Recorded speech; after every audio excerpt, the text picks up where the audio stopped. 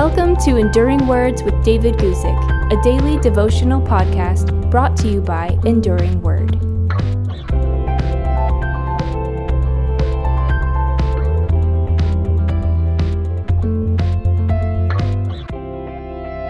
Today, let's talk about the idea that we are His witnesses, that is, witnesses of Jesus Christ. Acts chapter 5, verse 30 through 32 is the text I want to read to you today. Here we go with it. The God of our fathers raised up Jesus, whom you murdered by hanging on a tree.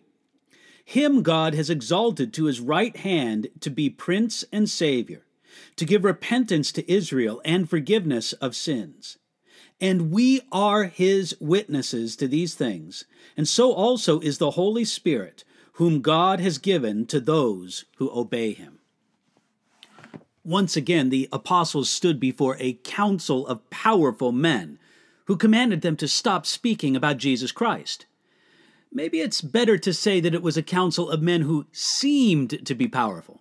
In truth, God's power was on display here, seen in the courageous response that came from the apostles.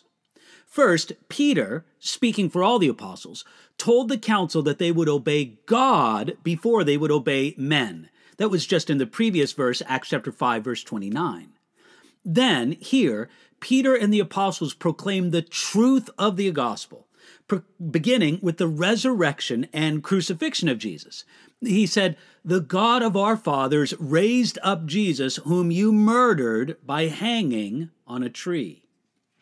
Peter referred to the cross as a tree because he drew an association from Deuteronomy chapter 21, where it says that a person hanged from a tree was to be regarded as cursed by God. Peter brought attention to their tragic crime of their rejection of Jesus, pointing out that they killed him in the worst way possible, both from a Roman perspective, that is on a cross, and from a Jewish perspective, the tree association of being killed with a curse. This was a testimony that was faithful to the foundation of the Christian faith. After all, Peter spoke of man's guilt. He said, Jesus, whom you murdered, and that's certainly a sin. He spoke of Jesus' death, that is him being hanged on a tree. He spoke of Jesus' resurrection. He said, the God of our fathers raised up Jesus. He spoke of Jesus' ascension to heaven, him God exalted to His right hand. And he also spoke of man's responsibility to respond to this message when he spoke of to give repentance to Israel and forgiveness of sins. You see, all of these things are simple, straightforward facts. They were personally verified by these men, the apostles, and by others. With their own eyes and ears, they knew that Jesus was crucified, resurrected, and that He had ascended to glory.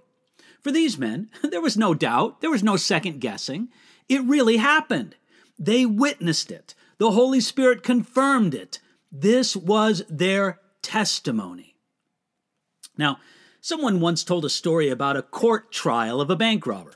The prosecution brought forth several witnesses who said they saw that man rob the bank. But the criminal protested. He said, "That's nothing. I can find you twice as many people who didn't see me rob the bank." Yet the ones who were not there and didn't see could never erase the eyewitness testimony of those who did see. Now, in your own way, can you also say it? We are witnesses to these things, and so also is the Holy Spirit. Now, you didn't personally see Jesus crucified, resurrected, and ascended, but you have the reliable testimony of those who did. You have the testimony of the same Holy Spirit to your heart. Now, with all of that, I pray that we may be His witnesses with as much boldness as Peter and the apostles had. Let's pray and ask God to work that in us today. Thanks for listening to Enduring Words with David Guzik. For more information about David's ministry, visit enduringword.com.